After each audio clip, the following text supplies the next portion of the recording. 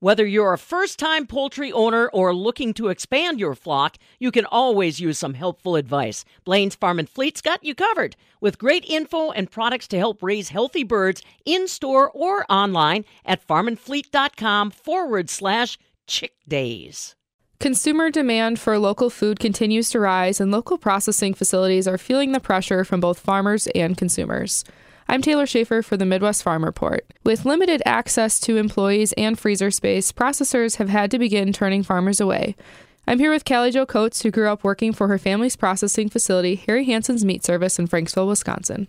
So my parents bought Harry Hansen's back in, it was 12 years ago. I was really young, but back then I was in high school, so I actually started just working retail on Saturdays. And then after graduating college, I started my first big girl job, but then I kind of realized I wanted to get back home to the farm and then also help out at the family business.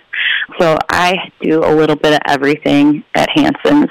I primarily am in charge of invoicing and taking care of customers, but I also fill in wherever anything is needed. So some days I might be wrapping pork, other days I'm cutting steaks, just kind of a little bit of everything, and then doing promotion and education as well. And for you, Callie, what factors really determine how many animals you can harvest or process at Hansen's? Yeah, so I contributed to 3 specific factors.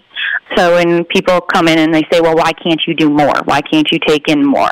I say, well, we only have so much freezer space. So our freezer, when it's full, we need to be able to move the product out. And when that freezer is full, it makes it really hard. We only have so much cutting room space. So when we use that cutting room, we're processing those animals through.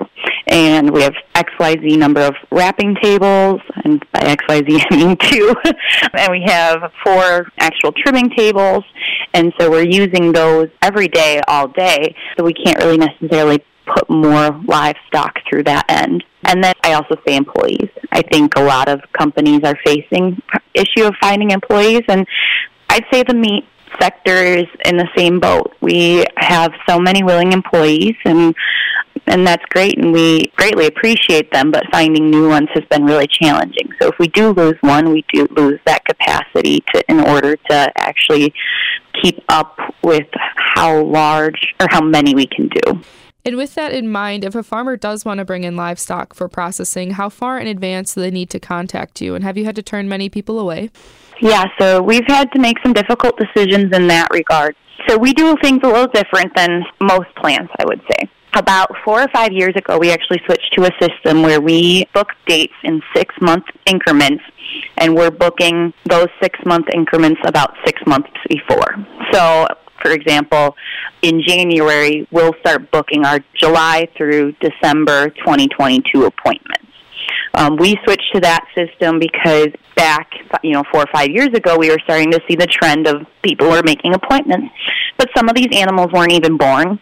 And so it was really, really hard for that farmer to make those decisions. And then even more so when they made those decisions, it was negatively impacting our business because they were making appointments and then not showing up, or they were showing up with livestock that were too small or way too big. And that wasn't necessarily right either. And so we switched to this system, which was great at the time, but now we're hitting a point where people are trying to make these appointments, and they're getting kind of frustrated because they're like, well, other places are out till 2023, 2024, and you guys haven't even booked all of 2022 yet. And while I understand their frustration, it's kind of, it is a safe bet for us still in that regard of knowing kind of where they're at, where their livestock should be at, and moving from there. With that in mind, we've kind of gotten to the point where we started limiting our farmers.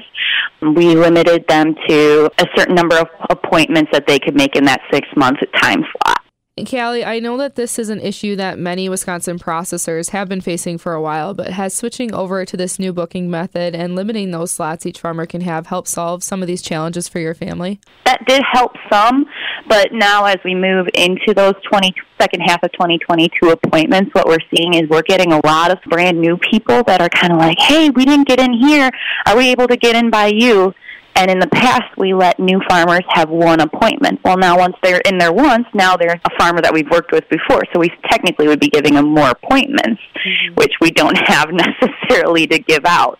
So we're taking a step back as we move into this next appointment-making section. We actually are going to be looking at working with our farmers that we've worked with for years and give them, an allotted number of appointments. And then if we have any appointments left over, we're going to open it up to any of those new farmers and say it's a lottery system. We'll get you in if we can.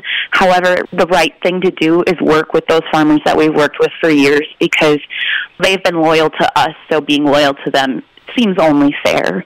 Many local processors, including Hansen's, have played a role with local 4-H and FFA programs. So what kind of opportunities do you offer those students? And can you kind of explain the shift that you've had with processing fair animals in the last few years? So we work with actually 3 different county fairs during the summer. We start with Racine County Fair's Carcass Show, and then we move into Waukesha Fair, then Racine County Fair, and then Kenosha County Fair. And so in the past couple years, what we've seen is those fairs have actually lost appointments at other facilities, so they've been wanting more appointments with us. And unfortunately, with the county fairs, you have a very, very limited window to get those done. And so we block off spaces for those fairs. However, we have not added any new spaces for them. We can only do so many in a week, and we kind of judge ourselves off of that. We still want to play a huge role in those fairs, and we want to provide them as much opportunity for the kids to learn and grow. And so some people have said, well, why don't you do away with processing for the fairs? And we'll never probably go to that, honestly. To us, supporting the fair, supporting the youth is huge, and being an outlet for processing really truly helps people understand that the livestock are for, human consumption at the end of the day. They're raising them to be quality products for the consumer. And so we won't ever change that. We also support the fairs in a couple other ways. Like I said, the Racine County Carcass Show, we do work with the carcass kids. With the Carcass Show, those livestock are brought in for a live show, and then we harvest them and we grade those carcasses using different techniques, looking at on cattle, what their quality grade is, what their yield grade is, and dressing percentage and all those good things. And so we'll continue to provide that support. Kenosha County 4-H has been huge. They come up and they do a tour every year pretty much, and they bring in the kids and show them you're raising this livestock to, at the end of the day, end up at a facility like ours. And that's the goal, is to provide really nutritious, high-quality animals for the consumer. And Callie, coming back to that issue of meeting demand and some of the challenges your family and other processors have faced, what should consumers and farmers be doing to solve some of these issues moving forward? Yeah, that's a really hard question, honestly. I tell people there's no easy solution, quite honestly. We have seen a couple new facilities are opening up, which some people go, oh, well, are you worried about that? And to us, it's okay. And we're not in the competition market. We look at things as it's a positive for that market, and we do need more facilities. I do look at some things in the eyes of consumers, being a little understanding of where pricing comes to. And then also on the farmer end, I think more farmers really need to start looking at how they talk to their consumer about the products they're selling. Some things that I run into, and it happens at least once a month, is where the person buys a quarter or half or a whole beef, or even on the pig end, they buy a half or a whole pig, and they're expecting tons and tons of meat, or they're expecting tons of steaks. They don't necessarily understand that a carcass breaks down to specific items. So when they call and they say, well, I want as much bacon as possible. I want my hams into bacon and my loins into bacon. And you kind of have to take a step back and help them understand that you can't just make bacon out of every single piece of that pig.